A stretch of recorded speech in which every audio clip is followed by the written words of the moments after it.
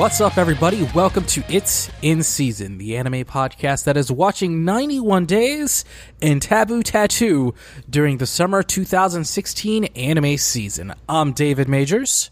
My co-hosts, one of them coming to us from Kent State University by way of somewhere in the general area of Pittsburgh, Pennsylvania, young Codeferous, Mr. Cody Anderson. What's up, Cody? Look at that. I get the first introduction this time. I'm moving up in the world. The summer Cody is continuing. I'm all about this right now. God, the insecurity with you guys is ridiculous. My other co-host, my longtime co-host, my original tag team partner, my brother from another mother, who is alive and kicking and well, Mr. Richard Waters. What's up, Richard?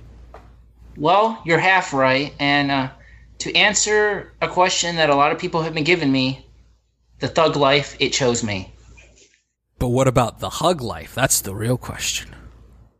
I don't think I can get away with that, because, you know, I'm a dude.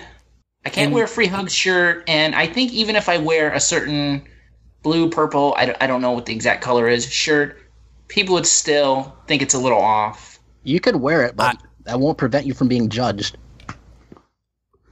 I can I'm receive, sure you... but I cannot give. That's what she said. Let's just... And we're not going to talk about Taboo Tattoo first, by the way, after that joke. We're not. We're going to talk about 91 Days first, because, well, I'm just enjoying this show way too much to ignore it. 91 Days.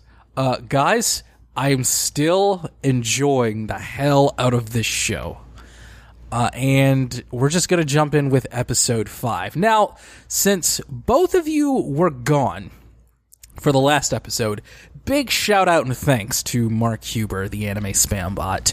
How are you feeling now that we're all caught up and into episodes 5 and 6? Cody, you missed the last episode. How are you feeling now that we're all caught up and back together? Anime can be great. Anime can be great. 91 Days is pretty great. Actually, it's very hard to find something I don't like about this show, and I can't stop wanting to watch the next episode.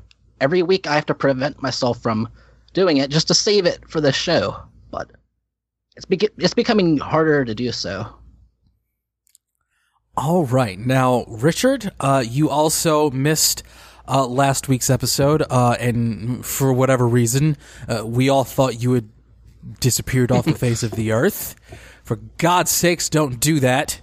You had the mods at the wrestling forum we go to sending me private messages. Hey, have you seen Ness? Have you seen him? Have you heard from him? For God's sakes, man. Don't do that. Jeez. But I even saw you on a milk carton, too. Seriously. But seriously, what have you thought about 91 Days so far? Well, it's good to know if I ever go into witness protection or I follow Jesse Ventura's advice and go off the grid that at least someone or a couple people will be looking for me. And I can't exactly say that I'm in full agreement with you guys. 91 Days, I like it, but I'm not in love with it. Of the two, I definitely prefer Taboo Tattoo, but 91 Days, it's still a pretty good show. Even if it's a little dark and outside of one certain character, devoid of all humor. But, you know, it's good. And it's also good to know that if I take Cody out with me and we go underground to start our own underground podcast, that It's in Season will still continue on with David and his co-host of the week. So I'm proud of what we've accomplished and what we can do in the future. It will not die. Well, Richard, if you haven't figured it out by now, over the last, 7, 8 years, I'm never letting you go, honey. I'm never letting you go. We're going to be doing podcasts together forever and ever and ever and ever. Will the fans ever get tired of it? Is what I'm wondering, or is it a case of we just want it more and more, just maybe not every day? Well, I guess we'll just have to find out. I think we're more Owens and Sami Zayn than we are Orton and Cena. Hopefully. Which means you and I, Richard Waters, Ness and DJM, we truly are destined to do this forever. So let's just jump in. Episode 5 of 91 Days. Episode 5 was titled, Blood Will Have Blood. Avilio and Nero shake off the Orko family's assassin and continue to lie low until Nero's regular call to Barbaro reveals a new development in the conflict. Orko wants peace with the Venetti family. Still, Barbaro suggests that it might not be best for Nero to return to Lawless immediately, and tells Nero and Avilio to meet him at the lodge in 2 days. Now, just for context, for the folks at home, the lodge is the place where the Venetti family, Brother Nero, makes their alcohol. Again, this show, 91 Days, takes place during the Prohibition era, and this being a mafia family, not unlike Chuck Taylor in old-time wrestling, they have access to the hooch. And they're meeting up at the lodge. This episode started off with Brother Nero popping the question to Avilio, asking him to join the Venetti mafia family. What will he do, boys? What will he do? Richard, episode 5 of 91 Days. We're jumping in. We see them in the car. They've escaped Big Mexico. And how are you feeling so far? Well, as far as episode 5 goes, it seems that we're finally getting to the nitty-gritty of what I expect in this type of show when dealing with families. We're in #faction warfare. So, yeah, they survived an assassination attempt. They failed at their previous assassination attempt. But Brother Nero and our boy that's after revenge, well, there's a lot of underhanded and side deals going on. Orko, he wants a truce with the Venetti family, on the surface anyways. And they seem to be, receptive of that, except Brother Nero, he's wise to the game, at least going in. He notices that, like you and I, and I'm sure Cody, we recognize that in wrestling, we know who the referees are. And Nero, he's the same way. He knows who the guards are. He realizes that, you know what? I don't know these guys. So that's when they decide to flee, because it was a setup. Nero's life is actually what they want. That's the bargaining chip. So they get out of there. And that's when they make a deal with the devil himself. They need protection because they can't go up against the entire Orko family on their own. So that's when David's favorite character, Mr. Fango himself, they make a deal with him for protection. He just wants one thing. Don Orko. So Orko wants a truce, but he wants it at the expense of Nero's life. Nero is putting his life in Fango's hands, as wise as that is. All he has to do is give him Don Orko. It's an impossible task. It's like you have a D in chemistry, and you've been failing all your tests. All you have to do is get a 98 or above on the final, and you'll pass. But if you haven't done it at this point, how are you ever going to do it? I guess we'll find out in episode 6. And I just want to say something. The episode titles of each one have said, for instance, episode 1, day 1. Episode 5, day 5. I seriously hope this is not a 91 episode series. For our sake, anyways. Well, I hope it ends so we can talk about how it starts and finishes on the podcast. I mean, this might be the show that, in the case of ReZero, I occasionally talk about picking it up again, but in the case of 91 Days, if it does last 91 days, I will be watching it. Cody? Are you feeling like you could continue watching this show with episode 5? Of course. Even when this show isn't being too eventful, there is always something going on to keep your interest. And this week was plot heavy, but that's not a problem to me. It was very enjoyable all around. But as I've said before, it's hard to tell if, Avilio is in the right or wrong here.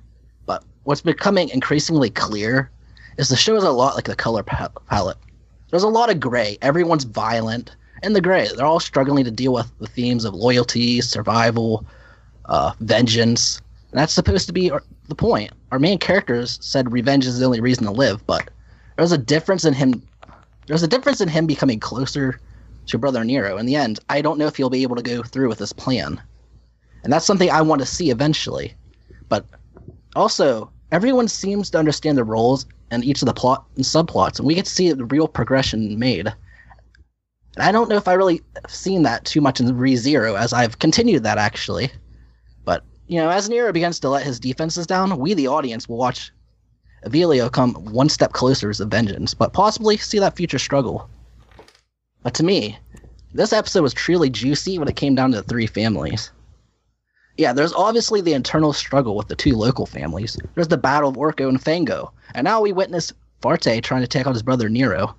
You can actually call him Broken Farte now.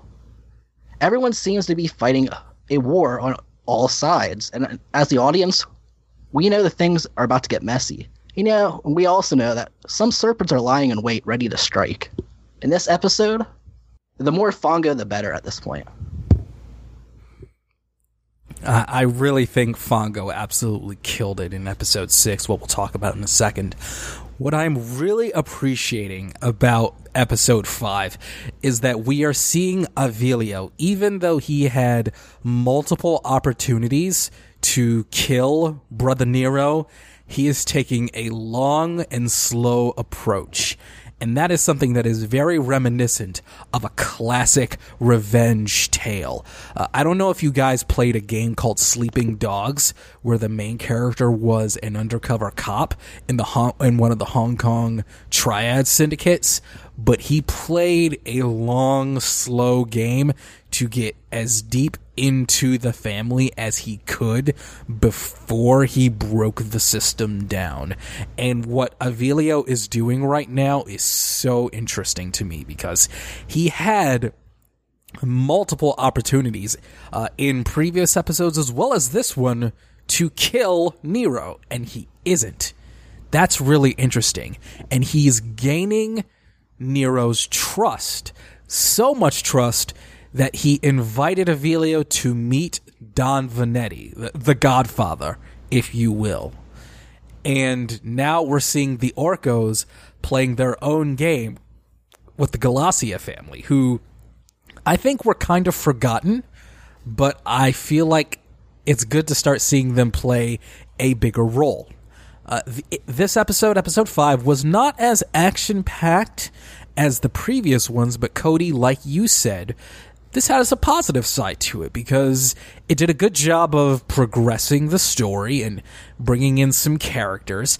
And what I really like about this show, both of the shows that we're talking about this season, is that when the action does happen and the violence does happen, it matters. And when big things come in the next episode, it does matter. Richard, I think that this episode was a good storytelling episode, as it were. It had a lot of good booking. It really put all of the pieces in place. What do you think?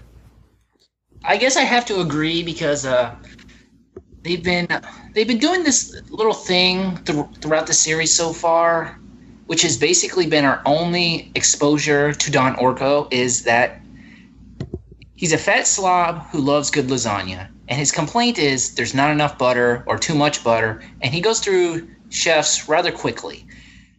And this episode, he finally manages to get the perfect lasagna. So in episode 5, Nero and our hero are making a deal with Fango in order to get to Don Orko. So they have one task, one goal: kill the slob. You could wait the long haul and just wait for that heart attack, but they want to get their hands dirty. So what they do is they meet up with Don Orko and they offer him something that he can't refuse. Their winery, just in exchange for some cover. But that's when all hell breaks loose and they are ambushed. Our hero, and this actually caught me by surprise, he takes it out on Brother Nero and he is deleted. and they toast. Oh, with you Don said it! I wanted to say it! Damn it! Well, Orko is actually impressed that he actually did the deed, and they toast with some booze because that's the thing to do. But then Orko gets a little lightheaded, and he realized, it's drugged, and that's where they swerved us. Nero is not actually deleted. He actually backed up all his save files. So he's back with us. It was all a ruse just to get to Don Orko. And this is where Fongo truly shines through. And he meets with Orko's associates, and he offers them lasagna. This is episode 6, by the way, everybody. Episode 6, to slaughter a pig. Yes. And he offers them lasagna, and he forces it. And that's when, I think if you were been paying attention throughout this, or at least you know about this sort of thing, you could kind of expect where the ending was coming from. And yeah, especially if you recently watched season 2 of Gotham on Fox. But yeah, Orko, he finally got the right measure of butter and whatever other ingredients are in lasagna. And yeah, so Orko is the master of lasagna. He finally got his perfect dish. Unfortunately, I don't think he got to savor it quite this much. And yeah, Fongo is he's an eccentric character. I guess you could say he's the breakout guy from this show because yeah, he's the guy, and he's a master chef, and I don't know what he can't do. He's an assassin. He's a cook. He can do it all. I would say Fongo right now is the only character on the show that has really shown some upward mobility. He kind of started out as just kind of like an enforcer, and now he's running the family, which is so awesome. Isn't it great to see a character that you can really enjoy and really entertain you move up to the top spot? Isn't that great? Cody, episode 6, to slaughter a pig. How are you feeling about this one? Wow, what an episode that was. It was a lot to take in, as there was something going on from the beginning to the very lasagna-filled end. What we learned is loyalty is never gained. Families fracture in unexpected places. In a simpler story, it's easy to assume that there's a protagonist that has an enemy and he must prevail against them. And instead, 91 Days gives us an anti-hero who may or not be slowly becoming a hero and shifting wall of enemies and friends, as we've seen with Fongo now somehow becoming an ally, something you wouldn't expect a few episodes ago. But the show is at its best when it's both suspenseful and full of surprises. And the writers do a very excellent job of setting up the suspense as sort of like a ticking time bomb in a way. Something is going to happen, and you're still on the edge of the seat. Like, while there's something going to happen, there's also wondering at the same time, are there other surprises? What's going to happen? It's a fun ride. And, as we in the audience serve as the active participant in 91 Days, it's a lot of fun to say while we're trying to guess the next move. I feel as, our relationship with the characters grow out of empathy with the characters, because what I mean by that is that you feel what they are experiencing in that moment. Like, they're always on the tip of their toes in this mob world, and you kind of feel that way too. But, the now long-running joke of Don Orko and the lasagna, it's something we've watched him since he was first introduced. But what a gruesome, poetic justice of a man who kills cooks for messing up his imperfect lasagna. And the idea of him being cooked into one, and his associates unwillingly eating it, is perfect. That's another reason to love Fongo in this situation. But just like Richard, I wasn't here for the last assignment. I was away in Japan honing my craft. Obviously, I don't know where he was, but the one thing I'm starting to notice, besides the central plot with Avelio, is that there's a running theme of the past and the future. And by that, I mean with the changing generations of the family. How Fongo family, Frate is now running the Venettis, as we learned, and there's even a good metaphor in this episode. It was actually when they were meeting with Don Orko and Brother Nero dumped out his whiskey. That was the aged whiskey, and talking about how Nero loved the new modern 3 weeks type of drink. It's a fun narrative to actually tackle in this type of show, because since it's really character driven. Cody, I just want to say I'm really glad you caught on to that one, because I did too. It was a great piece of symbolism showing the mafia families moving on to the next generation. Really, really good stuff. Really good storytelling here. This show I want to throw little things.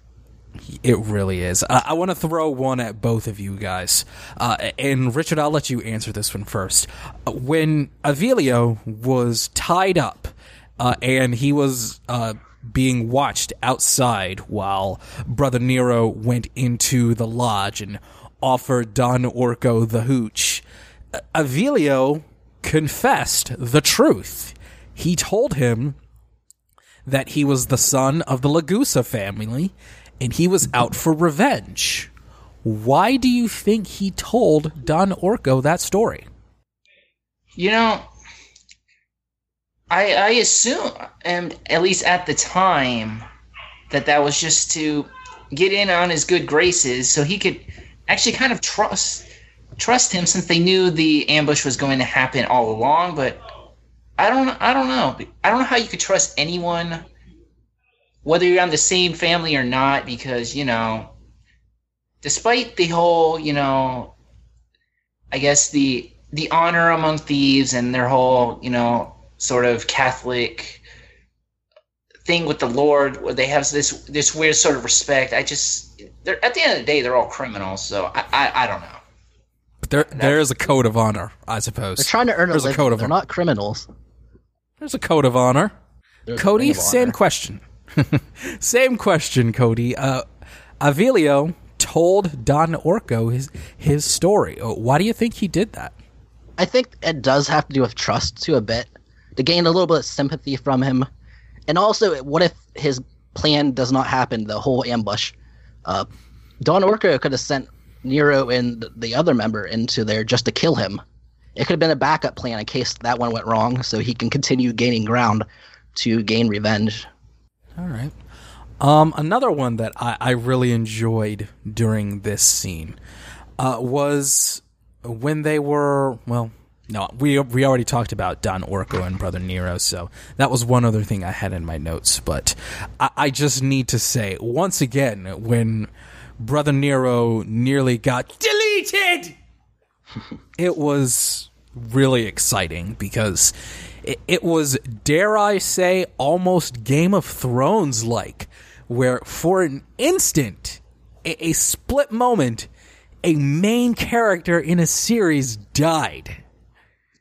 And that was huge. That was like almost something miraculous, something that you would never expect to see in maybe years and years, but then it finally happens right in front of you, and you're like, oh my God. But it didn't happen. It was a swerve. It was a brilliant swerve, but it was a swerve. Also, have I expressed once again how much I love Fango? Can I just say that again? The way that he got Don Orco and Don Orco's associates, and instead of trying to be a more gentlemanly head of a family, he stays himself. He has his lovely lady serve them the lasagna because he knew that was his thing. And then the surprise at the end, that was just amazing. It was glorious. I love this character. I truly love this character a great deal. But Cody, you told me that with Taboo Tattoo coming up, there was a character that I was really going to like. So let's just jump in to Taboo Tattoo. Episode 5 was called Rescue. After her friend Lisa is captured by Il and Laka, Izzy, Bluesy Floozy, works with the U.S. Army on a mission to take her back. Justice, our main character, had been held in Blue Moon's hideout for safekeeping but is unable to remain silent when an ally is in danger and rushes to the scene. The second round of battles to rescue Lisa begins. Izzy versus Laka and Justice versus Ill. Once again, Taboo Tattoo wastes no time. Boom! Action! Right there. And Justice is fighting Ill, and he's clearly outmatched until Tom-san comes in over the radio and gives him a tip. And he says, close your eyes. Ill is essentially Schrodinger's cat. And without an observer, there's no power. Except Toko was there. And Cody, I think at the beginning you and I had a differing opinion on Toko. I believe the name you called her was what was it? Tits McGee. I've got to say, yeah, that was Richard. I've got to say, oh, that was you, Richard. Okay, Richard, I got to say, with how episode 5 turned out, I think Toko is. I'm warming up to her, and not in that way. If you're thinking that, I really think she's showing us some pretty strong character traits. She was willing to help Justice in the first battle. She was willing to fight the princess in a very intense game of ping pong that had a little too much fan service. But overall, I think I'm kind of coming around on her. I was kind of in her favor in the beginning, but she's showing something. Episode 5, how are you feeling about this one?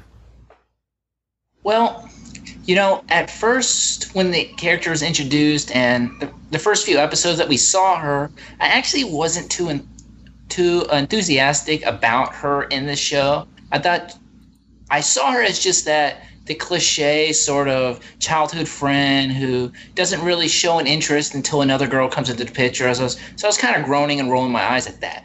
But this episode actually sort of changed things, because I thought she was just going to be the typical get in the way and be saved by Justice, sort of a Orihime type of character. But things changed for this one, because when Justice, or Seiji, was battling Ill, the girl with the giant blade, he wasn't doing too well throughout the battle, despite the hot tip on the inside. And that's when his childhood friend, she decided to, because she has a tattoo on her forehead as well, and she decided to, interject herself and say, hey, hands off my man. I like this a lot because it reminded me of a certain scene in Batman vs. Superman where Batman blocked the punch from Superman, and Ill just had the same look that Clark has, like, this is not supposed to happen. And yeah, this episode was nothing but battle between Seiji and Ill and Izzy and the other guy. And I really enjoyed this episode just because it was balls to the wall action, and we are treated with the princess of the kingdom. She arrives and she does some stuff. She faces off against Seiji's childhood friend. We won't get into too big of a detail, but this series could have been over in episode 5 because of the childhood friend. Had she won that ping pong match, the kingdom was supposed to just slither off and disband itself, kind of like they did in the wrestling world. But that wasn't the case. And Cody, I hope you've learned your lesson from ReZero in the previous season. You should have this in your mind outright. I know I certainly do, but when the show is over, just watch it until the very end, because there was a post-credit scene that takes place at the end of episode 5 that leads us into episode 6, where despite surviving the 2 battles, Seiji is sort of kind of kidnapped by someone that the lieutenant, Izzy, actually knows, and she kind of freaks out about it. So we'll have to wait and see what that does in episode 6. But episode 5 is there's a lot of battles, swords, guns, bras, it's all there. You see, Richard, an anime can have some decent female characters. See? It can happen. Even a show as whacked out as this one can have some moments where a female character you don't expect to be good has some pretty good moments. Cody, episode 5 of this fascinating show, Taboo Tattoo. What did you think? Taboo Tattoo is a show that I have a love-hate relationship with, but the first 12 minutes of this show were fantastic. The action was well choreographed. I couldn't stop looking away. And, during the fight with the Schrödinger's cat, the tattoo power is based on, whether or not she's being observed, as you mentioned. This may be one of the oddest use I've seen in Schrödinger's cat, but I guess not every anime can be space dandy. But once again, I'm going to say I love Segi as a main character. His internal battle of what is justice was the highlight of the episode for me. You could say his views of justice are like Batman does, but he doesn't want to kill, and that's not an option for him. He knows that that's not the option. However, he really isn't sure what the right option is. This will be a struggle for him throughout the show, and I'm excited to see his process. Later in the episode, one has to question whether the kingdom is truly the bad guys, or is the United States the villains. And another thing I love about Tattoo is the building mythology behind the tattoos. We are learning more and more about them, and what they are, and the overall history of them. The mythology is a reason why I love the X-Files so much, and I have zero complaints with this. All right. I will say... But one more thing. Oh, sorry, It went downhill after the first 12 minutes for me. I like to pretend some of that never happened. And I did see the final ending. Because I love the theme music of the show. I will say I'm inclined to agree with you about the second act of this episode. Yeah, the ping pong on paper looked like it would be kind of a very serious, a very Yu-Gi-Oh-esque kind of moment, which would have been pretty entertaining for me. But then this went off into fan service land, which is really what gave me a great deal of pause with Taboo Tattoo, because all too often this show has a sudden drastic change in tone, and it's very difficult to keep up with. And there's still enough good in here for me to say that it's still pretty fun. Also, at the end of the episode, I felt like Tom became me with this show, where he was pointing out how many anime tropes were all over this episode when they were inside of Justice's house. And he pointed this out given the fact that he's in a show that is filled with all sorts of anime tropes. And it was very self-referential and kind of Inception-y, and I appreciated that because I like meta humor. Episode 6, entitled Reunion. And Cody, you said that I would be interested in one character in particular. Now, was I wrong? Watching this episode, I actually found myself liking a couple of characters. There was one who was the focal point of this episode, BB, and then there was the mad scientist that he fought with in the early part, Mr. Genius. Now, I will say that all of them were pretty great. And furthermore, I'll even give a little credit to Cal, the princess's vice captain. I liked her too. All of these characters were pretty interesting and planted some seeds. But getting into episode 6, Reunion. BB, the mysterious man who suddenly appeared before Justice, takes him to a tattoo research lab run by the kingdom in Japan. His goal is to ruin the facility and set the innocent people in it free. Upon seeing BB's overwhelming power, Justice finds himself thinking that this man is a true hero of justice. Meanwhile, Arya, the princess, has arrived in Japan and pays a visit to the tattoo ruins there in order to proceed with her plan. Cody, I will say I enjoyed BB, the apparent hero of justice, as Justice would have you believe.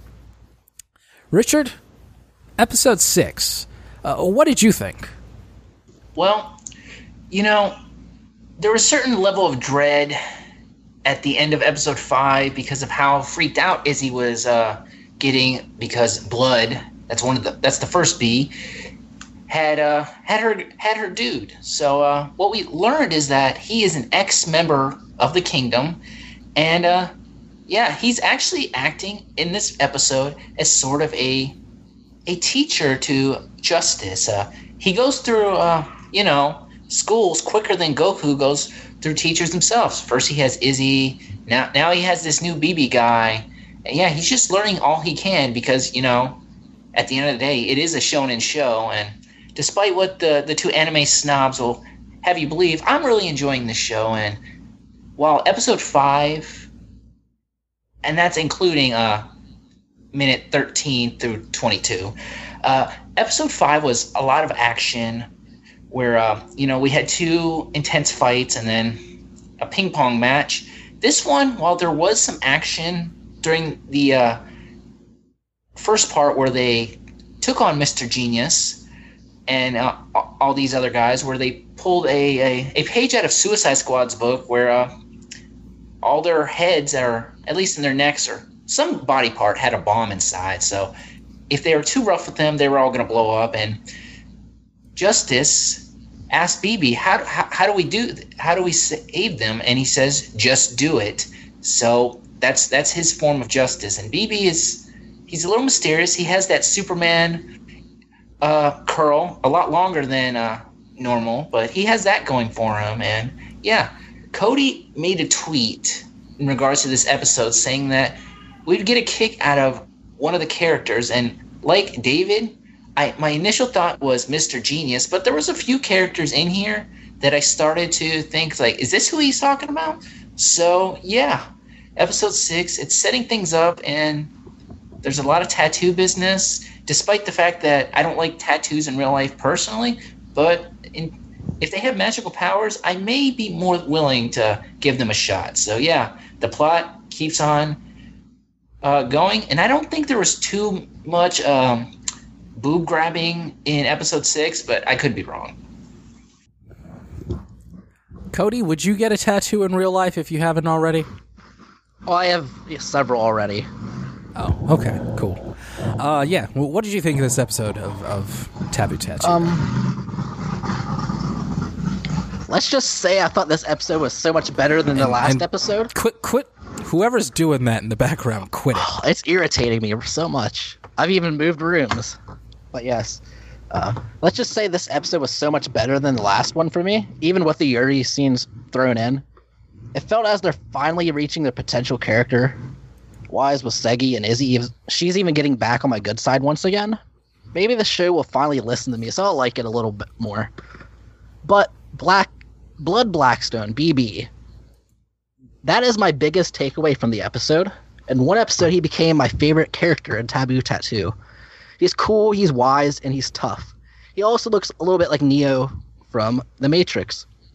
What more could you ask for? And at the end of the episode, you really didn't know what he was going to be like as a character in the previous one, but by the end you see he's now like a mentor to Segi. He is showing our main hero what justice truly is in the process of how to make the decision. There's when you try to breed your own justice, there's always going to be something that's not beneficial. But it's good to see that this is continuing with his internal struggle, as we witnessed in the last episode. And we learn more about the, 4 triggerless tattoos, and BB is one of them.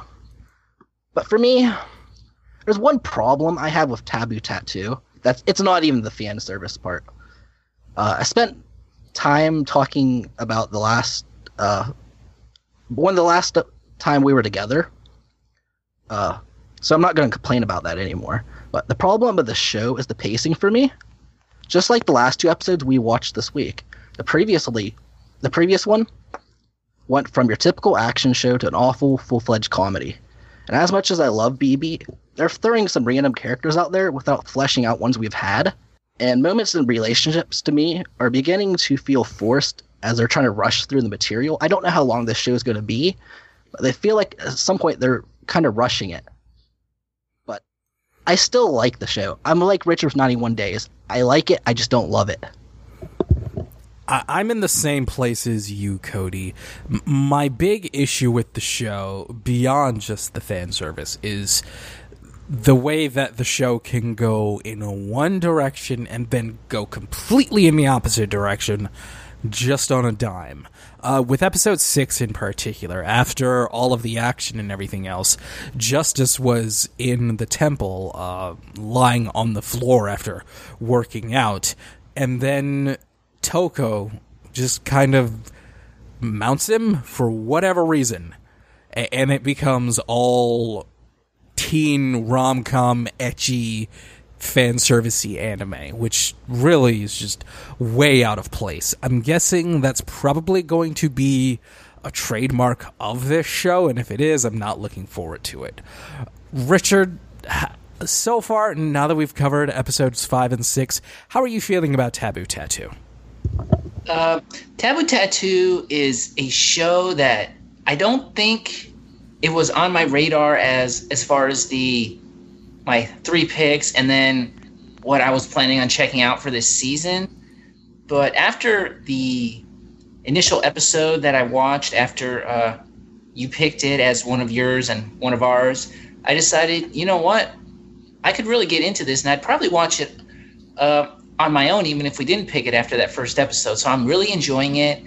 And I didn't really, think about it at the time that I'm watching these episodes. So I don't know if that's good or bad, but the fact that you guys have pointed out that it does kind of just change things just randomly, where they're fighting this evil organization, which is pretty typical of an anime show. And then just out of nowhere, just this weird fan service thing where the big bad is molesting the childhood friend and things like that. So I guess I don't mind that as much as, when you finally have the answers, Taboo Tattoo changes the questions. But it is a little just random for being random's sake. It's sort of out of place and changes things. I do have to admit that now that you guys have brought it to my attention. But of the 2 shows, I'm probably enjoying it a little more. And maybe there's some sort of sick pleasure I'm getting out of Shades of Prison School, or the fact that you guys are just cringing at, it's like, damn it, not again. Seeing certain scenes. So maybe that, just because I know that you guys are anime snobs. Well, it's not nearly as bad as Prison School. Not yet, anyway, because there is at least something that is interesting going on, and the characters are actually likable and redeemable overall. That's 2 of the big differences from Prison School. I don't know how Cody feels about that, but I feel like Taboo Tattoo is still going to be pretty enjoyable. Cody? Oh, yeah, the action is well worth it. The overall story seems pretty enjoyable. Like, the characters have moments where they irritate me so much. But as I mentioned earlier, like, Izzy, she's back on my good side. And I think I tweeted recently that I like Toka as a character. She's not entirely useless like I thought she was going to be. But as you mentioned, where you talked about earlier, I wish they. I'm glad you guys have come around on her. I'll say that. Mm-hmm. I'm glad you guys have come around on her. Yeah, she's actually useful now with her copy tattoo as well. So should we call her Mrs. Big Boobs McGee from now on? Show her some respect. Yeah, some sort of honorific there.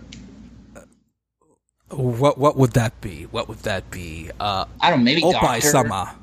Oppai-sama? We could do that. Or we could just not call her Big Boobs McGee. That could be something. She'll use those knockers to put some respect into you. Toko it is. So, hooray for Toko, hooray for Taboo Tattoo, and big hooray for 91 Days. For most of us, anyway. Everybody, thanks for listening to the newest episode of It's in Season. If you can, like, subscribe, and if you're in iTunes or Stitcher or any of those other places, hey, give us the old 5 stars. That would really help us out. Get a few more eyes on the podcast. Get a few more eyes on DeltaJulietMike.com. Get a few more eyes on some of Richards' fanfic writing. That would help us all. So go ahead and head on into iTunes and give us a little bit of the 5 stars. If you're enjoying this, thank you again. You can check everything we do at DeltaJulietMike.com. And hey, one more thing, patreon.com/DeltaJulietMike. No big deal. For Richard Waters and Cody Anderson, I'm David Majors. Thank you for listening to It's in Season. We'll be back in a couple of weeks to talk about the next few episodes of our animes this summer.